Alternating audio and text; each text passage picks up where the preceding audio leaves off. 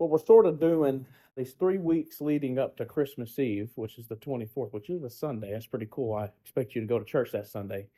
We're looking at the family tree of Jesus during this Advent season that runs from December 3rd to the day of Christmas. And with the Advent season, I don't know if y'all have been listening y'all have been here the last 2 weeks, but I don't know if y'all have been listening to Dean, but he's probably doing something similar. But the Advent season is kind of like an airplane runway. We're getting momentum. We're getting ready to take off for this grand experience, this grand event. And the grand event, of course, is Christ's birth. That's what we celebrate at Christmas, right? And if you notice in this family tree, it is a long buildup. It is a long Advent. It takes thousands of years. And if you notice in this family tree, you can go ahead and turn to it, Duke, is that it is not as pretty as it should look. If you look into the stories of this people, you start to realize that there is a lot of good, bad, and ugly alike. There's a lot of prostitutes. There's a lot of pimps. There's a lot of slaves and betrayals like we looked at last week. There's a lot of adulterers and murderers, as we'll look at today. But if you look at these Bible stories, and if you read them, if you really read them, if you know the context, you'll start to see something incredible, not necessarily about these people, but something incredible about these people's God. And the truth about God that we learn from these stories is that He's not distant, and He's not non-existent like the rest of the world says. He is very real, and He's present, and He's working in the lives of every single person in the history of humankind. And the beautiful thing about our God, and one of the most glorifying things about God, is how He uses good, bad, and ugly alike to accomplish the ultimate good, which is the advent of Jesus Christ into our lives, Jesus Christ into the lives of everybody else, and Jesus Christ into the world itself. He reveals, He restores, He reconciles, and one day He will return to finish that work. And not only that, He is using us right now to do it. Today's scripture is 2 Samuel 11, verses 26 through chapter 12, verse 14. This is where we're going to base the teaching off of today. This is what this text says. Read with me in verse 26, and we'll transition into chapter 12. When Uriah's wife heard that her husband was dead, she mourned for him. And after the time of mourning was over, David had her brought to his house, and she became his wife and bore him a son. But the thing David had done displeased the Lord. The Lord sent Nathan to David. When he came to him, he said, "There were 2 men in a certain town, one rich and the other poor. The rich man had a very large number of sheep and cattle, but the poor man had nothing except one little ewe lamb he had bought. He raised it, and it grew up with him and his children. It shared his food, it drank from his cup, and it even slept in his arms. It was like a daughter to him. Now a traveler came to the rich man, but the rich man refrained from taking one of his own sheep or cattle to prepare a meal for the traveler who had come to him. Instead, he took the ewe lamb that belonged to the poor man and prepared it for the one who had come to him. David burned with anger against the man and said to Nathan, "As surely as the Lord lives, the man who did this deserves to die. He must pay for that lamb 4 times over, because he did such a thing and had no pity." Then Nathan said to David, "You are the man. This is what the Lord, the God of Israel, says. I anointed you king over Israel. I delivered you from the hand of Saul. I gave you your master's house to you. I gave your master's wives into your arms. I gave you the house of Israel and Judah.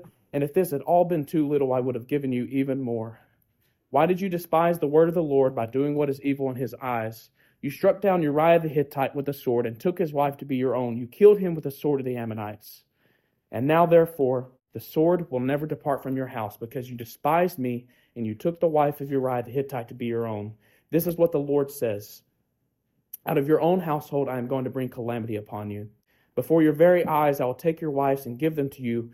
Give them to one who is close to you, and he will lie with your wives in broad daylight. You did this thing in secret, but I will do this thing in broad daylight before all of Israel." Then David said to Nathan, "I have sinned against the Lord." Nathan replied, "The Lord has taken away your sin. You are not going to die, but because by doing this thing you have made the enemies of the Lord show utter contempt, and the son born to you will die." There's a lot of great Bible stories, and many of you teach your children, and we got some kids' school going on here next door, and there's a lot of Bible stories you print off and you color on paper, right? But then there are other Bible stories you would never print off and have your kids color on paper, right? I mean, think about it. The slaughtering of babies in Egypt, or the time of Herod, or a river of blood, or an entire field full of dead soldiers. Would you have your kids grab the the crayons and color that in. I don't think so. So we're not really talking about Bible school for kids. Today is Bible school for grown-ups. King David is one of our favorite Old Testament characters, right? He's the warrior king. He's the noble ruler that we wish we had. He's the man after God's own heart. But there comes a time in David's kingship, in the ease of his rule, that the climactic event of his life happens, and it's not very good, as we see. The start of chapter 11, I want you to be looking at this. I want you to make sure that what I'm saying is true. But chapter 11 pictures a certain setting, and this setting is in a time of war. It starts off in chapter 11, said there was a time of war. It's probably in the spring, after the winter, when all the armies of the world go against each other and they try to conquer their enemies. And this is this time that approaches.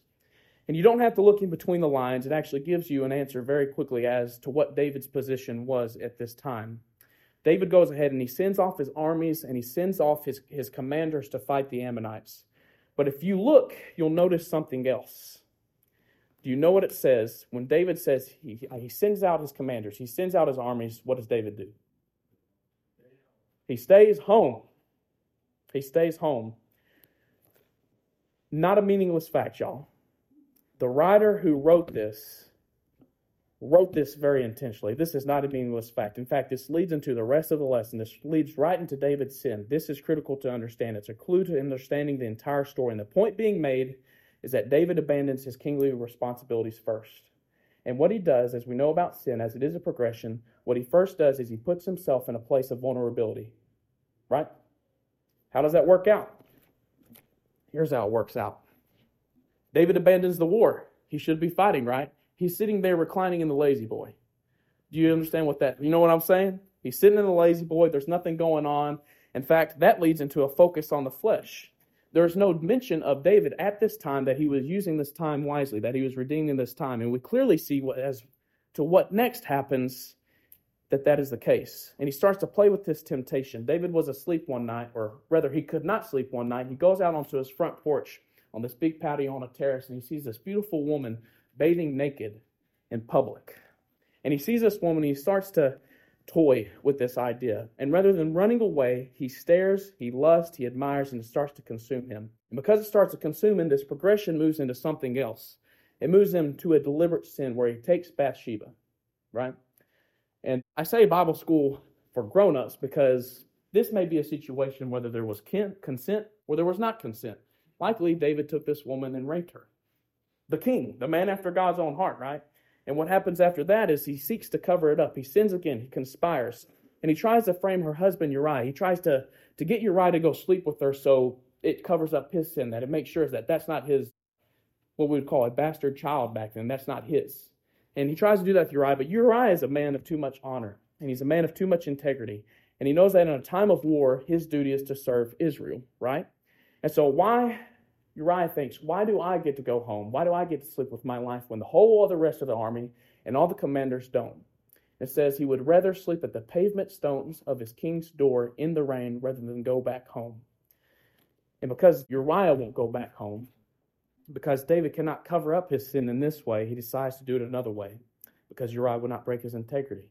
And what he does is he sends his valued general, he has his valued general and his cousin Joab to carry out the order himself. And David sends Uriah to the front lines of battle, withdraws the rest of the troops, and has the Ammonites kill Uriah. And as we know, consequences follow. But the process doesn't stop there. And to be honest, does the process of sin ever begin there? David knew he sinned. There's no doubt about that. He knows God's law, right? Let me get my notes here. He hides it, and he hides himself. And third, he starts to live in it and starts to continue in it. Do you know what happens when you know you sin, but you decide to hide it, and then you start to live in it?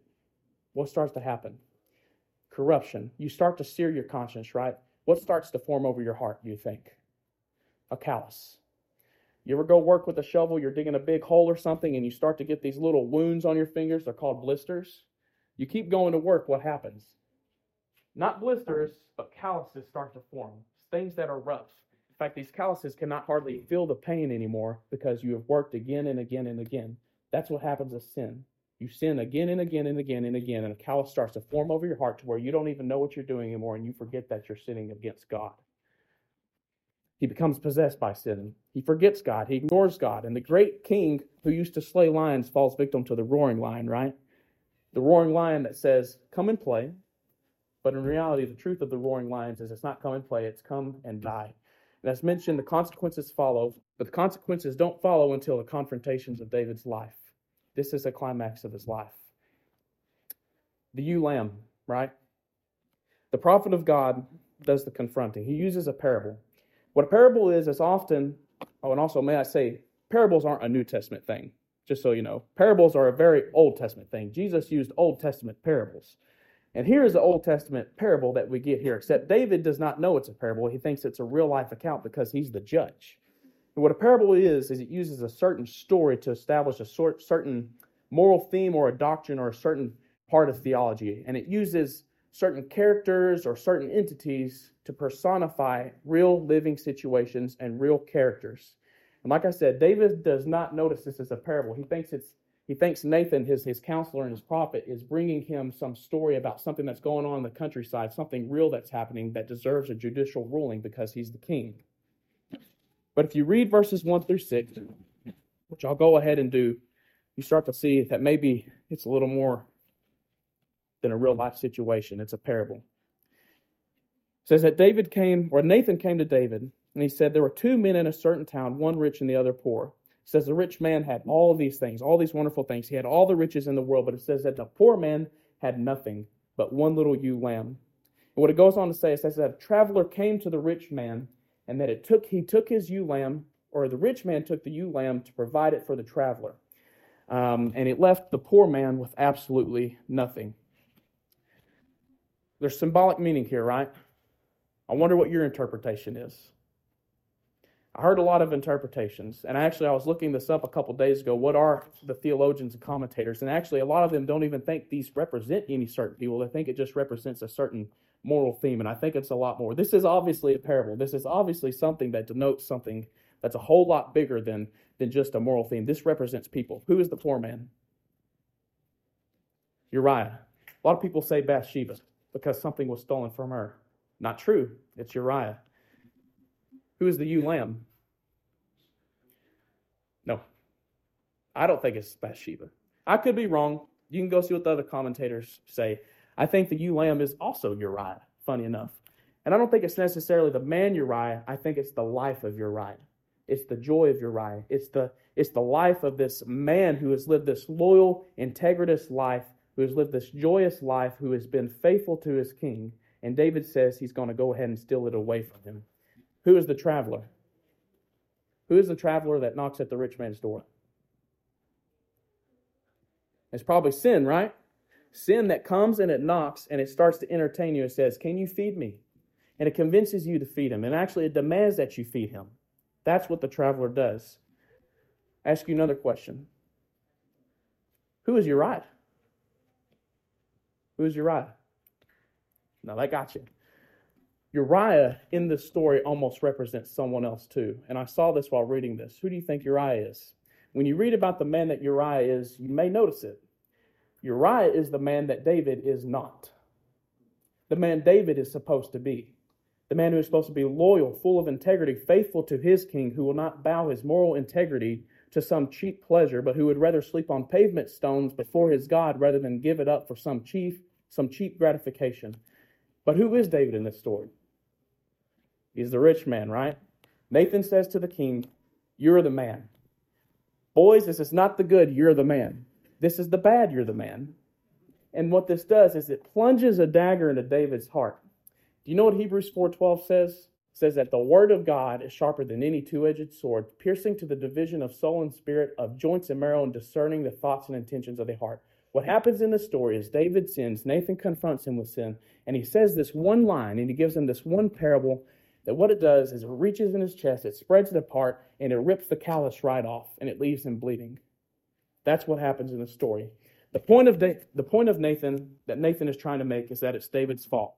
A lot of people say, well, Bathsheba's the one who enticed him. She was bathing publicly. Of course, there's some guilt upon her. Or Joab, who carried out the order to kill Uriah. Uriah was the one in the way, so maybe it's his fault. What about Satan? Is it Satan's fault? Whose fault does Nathan say it is? David's. Your sin is your guilt. Your guilt is your own. You're the fault maker. No one else has anything to do with how you sin against God. And it was the same way with David. David is as the judge. David is as the judge who comes to a trial, who is going to try a criminal, and it gets flipped on him, and the judge ends up getting tried as the criminal by Nathan, another judge. And as any trial goes, what happens? There's a verdict, and after a verdict, there's a judgment, and after a judgment, there are consequences. This has a lot to do with last week, if you can remember. So what is the bad? That's our question first. This is our first point. Ask it in the form of question. What is the bad? The bad is that David's sin brings judgment, and it can come in the form of family dysfunction. And as always is the case with sexual sin, it comes in the form of family dysfunction. This is kind of a sidetrack, but I was researching this, and I just want you to know this, by the way, just so we can have a call to action to get back to where we need to be and to repent to where we need to be. Did you know that 90% of the men in this country have had an extramarital sexual experience or have watched pornography? This has a lot to do with David. I'm just saying, within the church, even among professed Christians, I read this shocking statistic that 64% of men watch porn on a monthly basis or engage in some extramarital sexual activity on a monthly basis. You think that's a strange sin that is limited nowadays, right? It's not. This sin was David's sin too, all right? And it is a societal sickness that has wreaked havoc on the earth ever since man sinned against God, and it ravages the house of David. Do you know what the consequences that come because of David's sin? I'll tell you. Duke, you go ahead and flip the next slide. This is David's family. The sin that David makes ravages his household. His son Amnon ends up raping David's daughter and his own half-sister Tamar. Amnon is then murdered by his brother Absalom, and Absalom rebels against David. He sleeps with his father's wife, just as Nathan said, and his pride leads to his own death. And then there's David's son Adonijah, who sets up a coup to overthrow his father. His father forgives him and spares his life, but David's other son Solomon goes ahead and executes him when he becomes king. And if we know anything about Solomon, what does he do? He follows in his father's footsteps in the same sin. And a wise man who was rich dies a very poor man because of what David did ultimately, and he carried on that legacy. So sin may be a quick pleasure, and the bad is this. Sin does give something, right? It does give a gratification. You can agree with that. But the other reality is that sin is cheap. David's sin is cheap. It's highway robbery. How is this ever really worth it? How is this worth it? Jesus says in Matthew 5, I was talking to Joe about this earlier, Jesus said it is better to cut off your hand that makes you sin than for your entire body to be thrown into hell. That's how serious Jesus takes sin. That's how seriously you should take sin. Because what sin does is it steals and it kills and it destroys abundant life. And it rips the heart out of a man. And what it puts back in is this fake heart of stone that calluses over, that cannot feel, that cannot heal, that cannot grow closer to the God who made you to be who you are meant to be. And sexual sin in this passage is clearly outlined as one of the most detrimental and addicting and deadly. And it's not the only one found in the text. The other things that are found through the judgment include this. David sleeps with Bathsheba. That's the sexual sin. Do you know who Bathsheba was? Bathsheba was actually the daughter of one of David's mighty men, one of his greatest friends. Bathsheba was the granddaughter of one of David's most trusted counselors. So who has David just sinned against too? Not just Bathsheba, but her father and her grandfather. What else happens? Like we said, David abandons his kingly role when he should have been at war. David abandons his role as a husband, and his wives go neglected. Notice how I said wives. That's another sin of David's. David abandons his children, and they go unloved. And David conspires and has Joab, his general, sin for him, and he tarnishes the integrity of his own trusted friend. And then he goes ahead, like I said, and he murders a man of integrity who only ever loyally laid down his life for his king. And then he covers the sin up and he acts like it didn't even happen. I won't even bother naming you what else he was capable of or what he did. I won't bother naming what else you are capable of doing, both men and women. Altogether, as you have seen this happen in your lives, haven't you?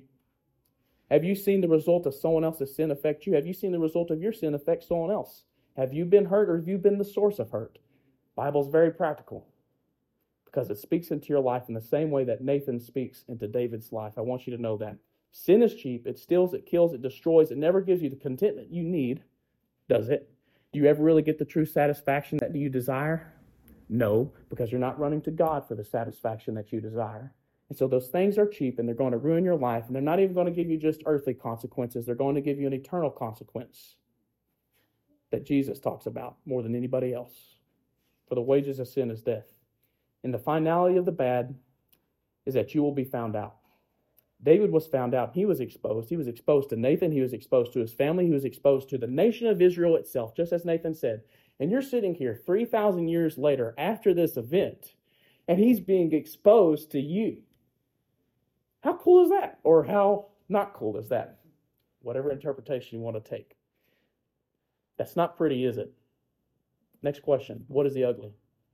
Because believe it or not, the ugliest thing is not the judgment to follow. The ugliest thing is not these consequences. The ugliest thing is not these results. The most hideous thing is not that his sons go on to murder each other. And the most disgusting thing is not even the fact that David sacrifices an innocent man of integrity in the pursuit of gratifying his sex addiction. What's the ugliest part of this? I have sinned against the Lord. The Lord who gave him everything, God who gave him a kingly anointing. He sinned against the God who gave him salvation from Saul, who gave him an army of mighty men to protect and fight with him, who gave David a throne and people to rule over. He gave David children and a wife and advisors and counselors and friends. And he says, if that would have been too little, if that was not enough for you, it says, I would have given you more. David forgot God. And he didn't just forget God.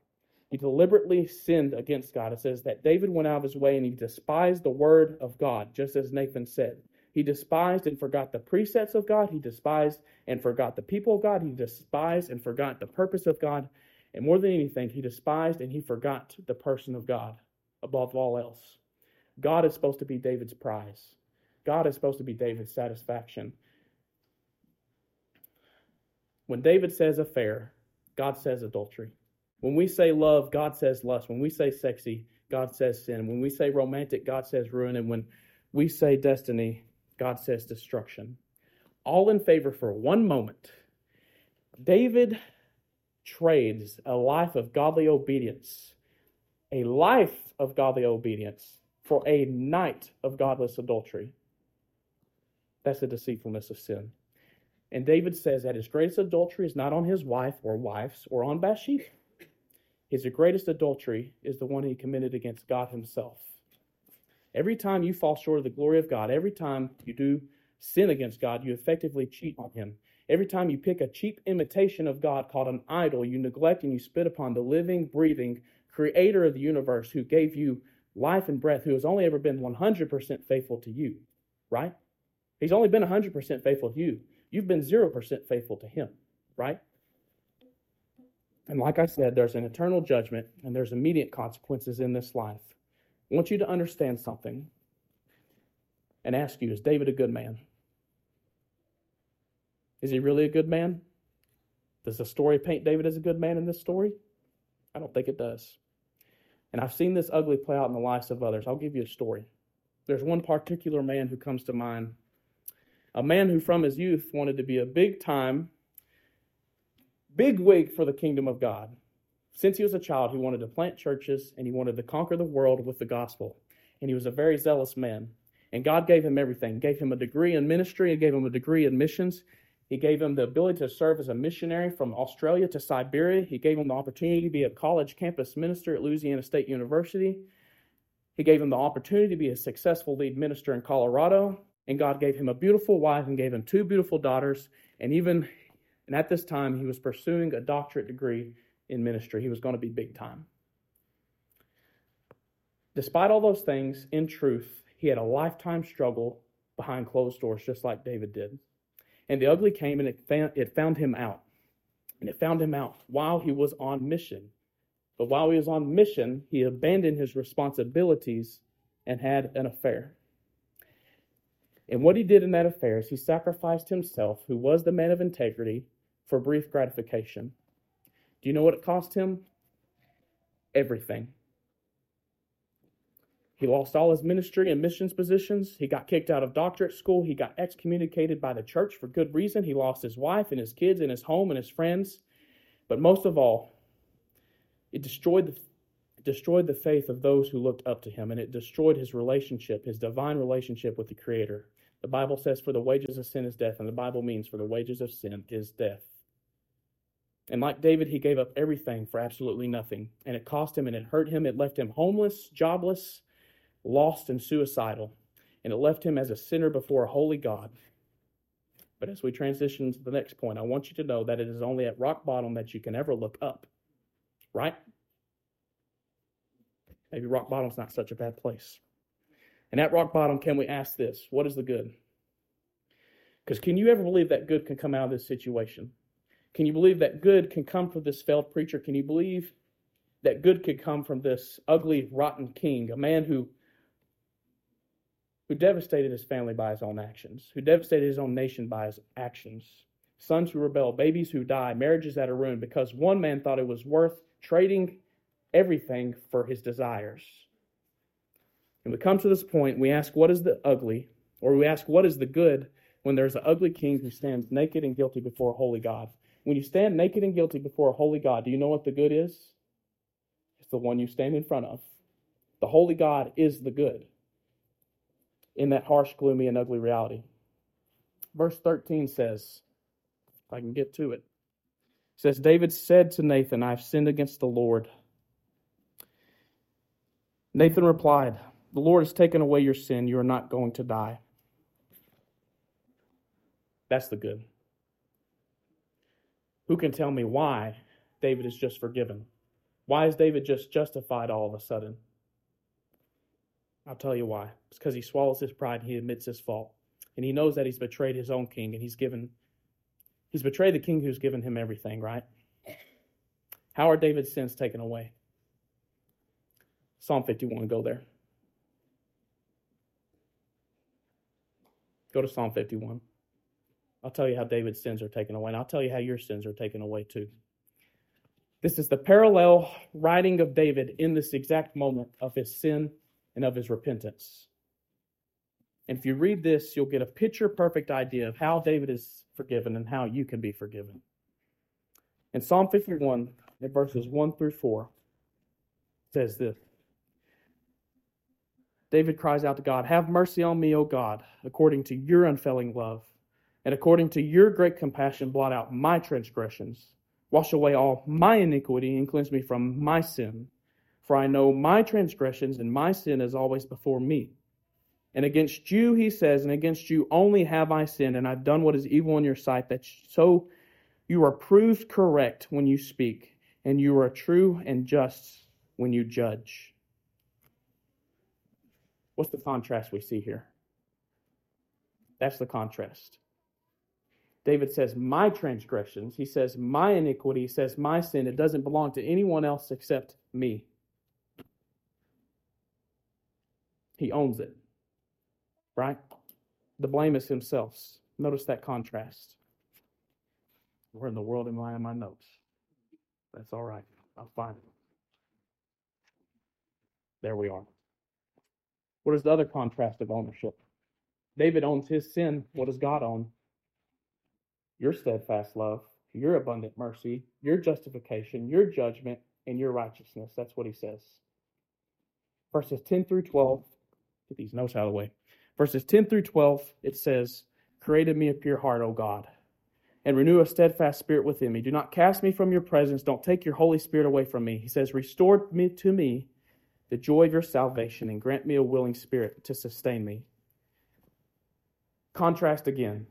What does he say? Your power can create and can renew and restore and can reconcile me. Only you can forget, you can forgive, and only you can flourish. He says, give me the right heart, give me the new spirit, and give me the joy of my salvation. Verse 16 and 17 says, you do not delight in sacrifice, or I would bring it. You do not take pleasure in burnt offerings. The sacrifice of God are what? A broken heart.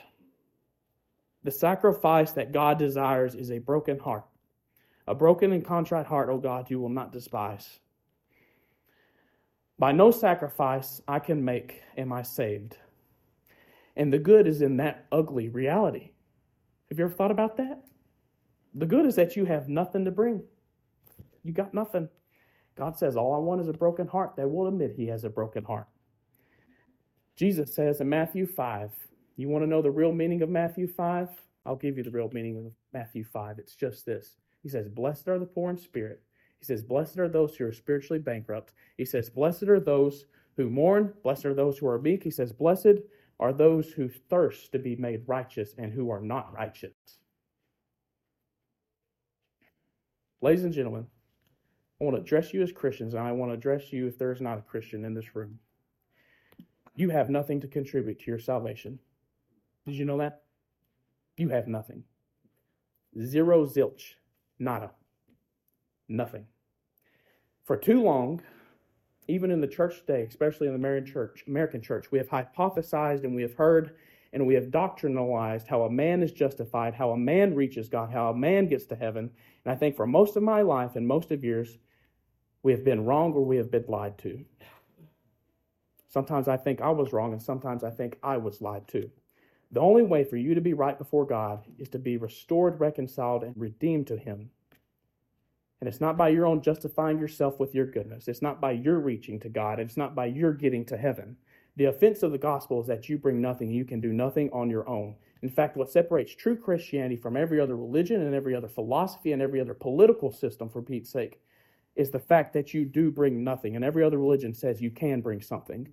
That's not what Isaiah says. Isaiah says, my good works are as filthy rags before you. That when you enter the room before God's throne, He sees you as filthy as you have ever been. In fact, your good works are even worse. It makes you even worse because it cannot compare to how good He is.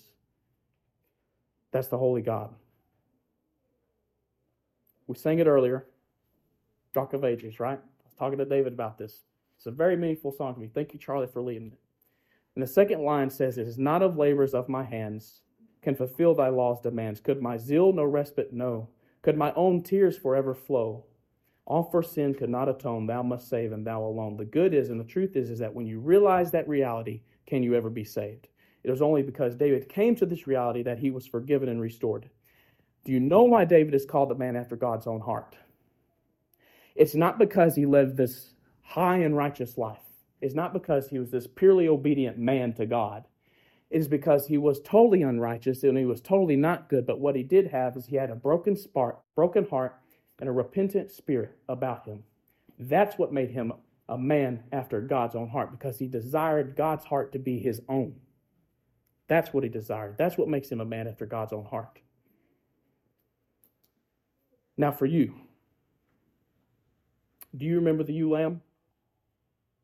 And I'm not talking about the ewe lamb parable we read earlier. I'm talking about another ewe lamb. The beloved lamb of a poor man, the lamb who was stolen and slaughtered from him. There was another lamb beloved by his father, and a lamb who was stolen, but also was given by that poor man. There was a rich man who came and who stole and crucified that lamb. And there was not a fourfold retribution. There was an infinite retribution for doing such a thing. The Lamb's name is the Lord Jesus Christ. We call him the Lamb of God. He was given by the Father, and he was stolen by the rich man. Who is the rich man? You're the man, or you're the woman. It's you. And that's the gospel.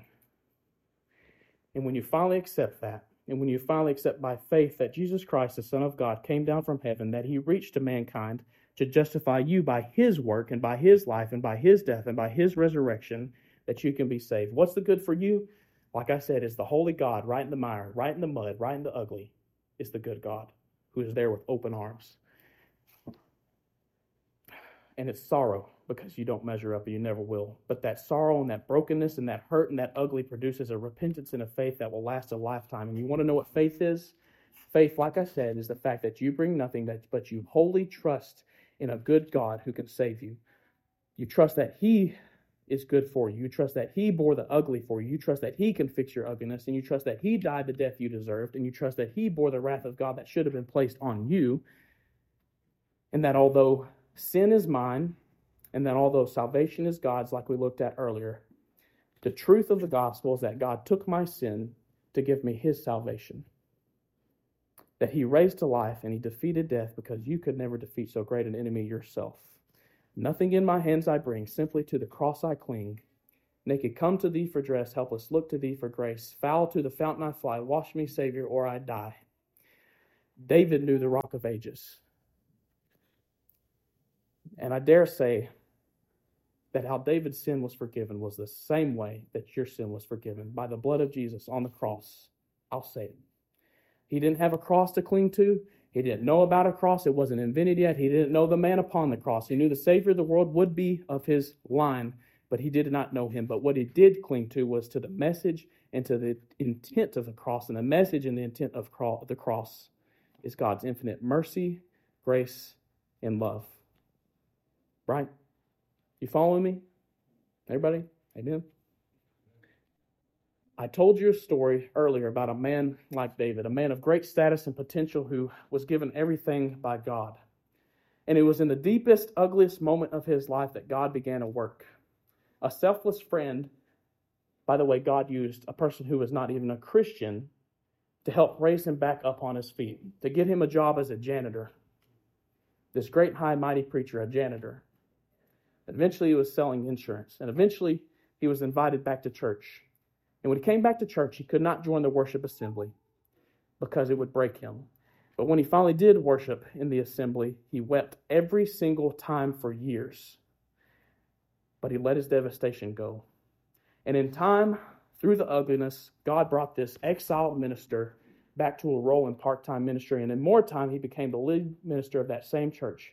And in more time, he was remarried to an incredibly godly woman. And in more time, he accepted an offer to shepherd a small rural East Texas church. And God took him from rock bottom to restoration. And in fact, if he had never hit rock bottom, there never would have been restoration. And if he had not been restored, he'd never pastor again. And he'd have never become that pastor. He would never become the pastor of a little East Texas church. And if he would have never done that, he wouldn't have been able to advent the gospel of Jesus Christ into my own life and now my life into yours. And Duke's life as well. Do you see how God works through ugly and through bad for an ultimate good? And the consequences of his ugliness still exist. His relationships are still fractured. His sin still haunts him. But the godness of good persists when his ugliness exists. And he works through us, through you and me, through our ugliness, to advent his Son. And I don't want you to doubt that reality. What you've been through doesn't matter. It's the message of the Bible itself. Perhaps God's word, just as Nathan spoke to David, has showed you a starting reality, that you are the man. You're the one who hides, and you are the one who sacrifices a man of integrity named Jesus Christ, and you sit in shackles. So let this sit with you. If the message is for you, let the godly sorrow work. Let the ugly marinate. Be broke. Realize just how ugly you are, that you are not good. Remember when we talked about that last week, Paul? We're not good. You're ugly, bad, and worse. But that's okay. Because God does not call the righteous, but the what? The unrighteous. Come to the foot of the cross before a crucified Savior and call upon his name. And just as David said, you can even do this yourself. Say, Son of God, have mercy on me. I have sinned against you, Lord, and you alone. Cleanse me with hyssop and create in me a clean heart. And he will. And he will. And then arise like David was. Arise, be baptized, whatever it is, or maybe you just need to get right again. But arise, go back to war. And as the rest of that Psalm 51 says, he says, I will teach transgressors your ways. He says, I will preach your gospel, the same gospel that saved my life. And the gospel is that the Lord has taken away your sin. You will not die. I said last week that the totality of the Bible's ugliness and the Bible's badness and the Bible's good they go to prove three things. And I say the same today. And so would all the prostitutes and the pimps and all the killers and the kings and all the adulterers and the murderers alike, and David included. And the three things are this: that Jesus Christ is the promised Messiah, born in poverty to a virgin. He was born into ugly. Number two is that Jesus Christ advents himself into our ugly by his grace. And number three is that Jesus Christ not only advents himself into our ugly lives, but he advents himself through your life to affect the lives of every single person that you meet. Oswald Chambers, a 20th century Scottish evangelist, said, and through a broken heart, God can bring his purposes to pass in this world, then thank him for breaking your heart. Let's pray. Our Fathers in heaven, Lord, hallowed be thy name. Thy kingdom come and thy will be done on earth as it is in heaven. Remind us that we are no good. And the only way that we can become good is if we realize that we're not and that we beg you for your goodness.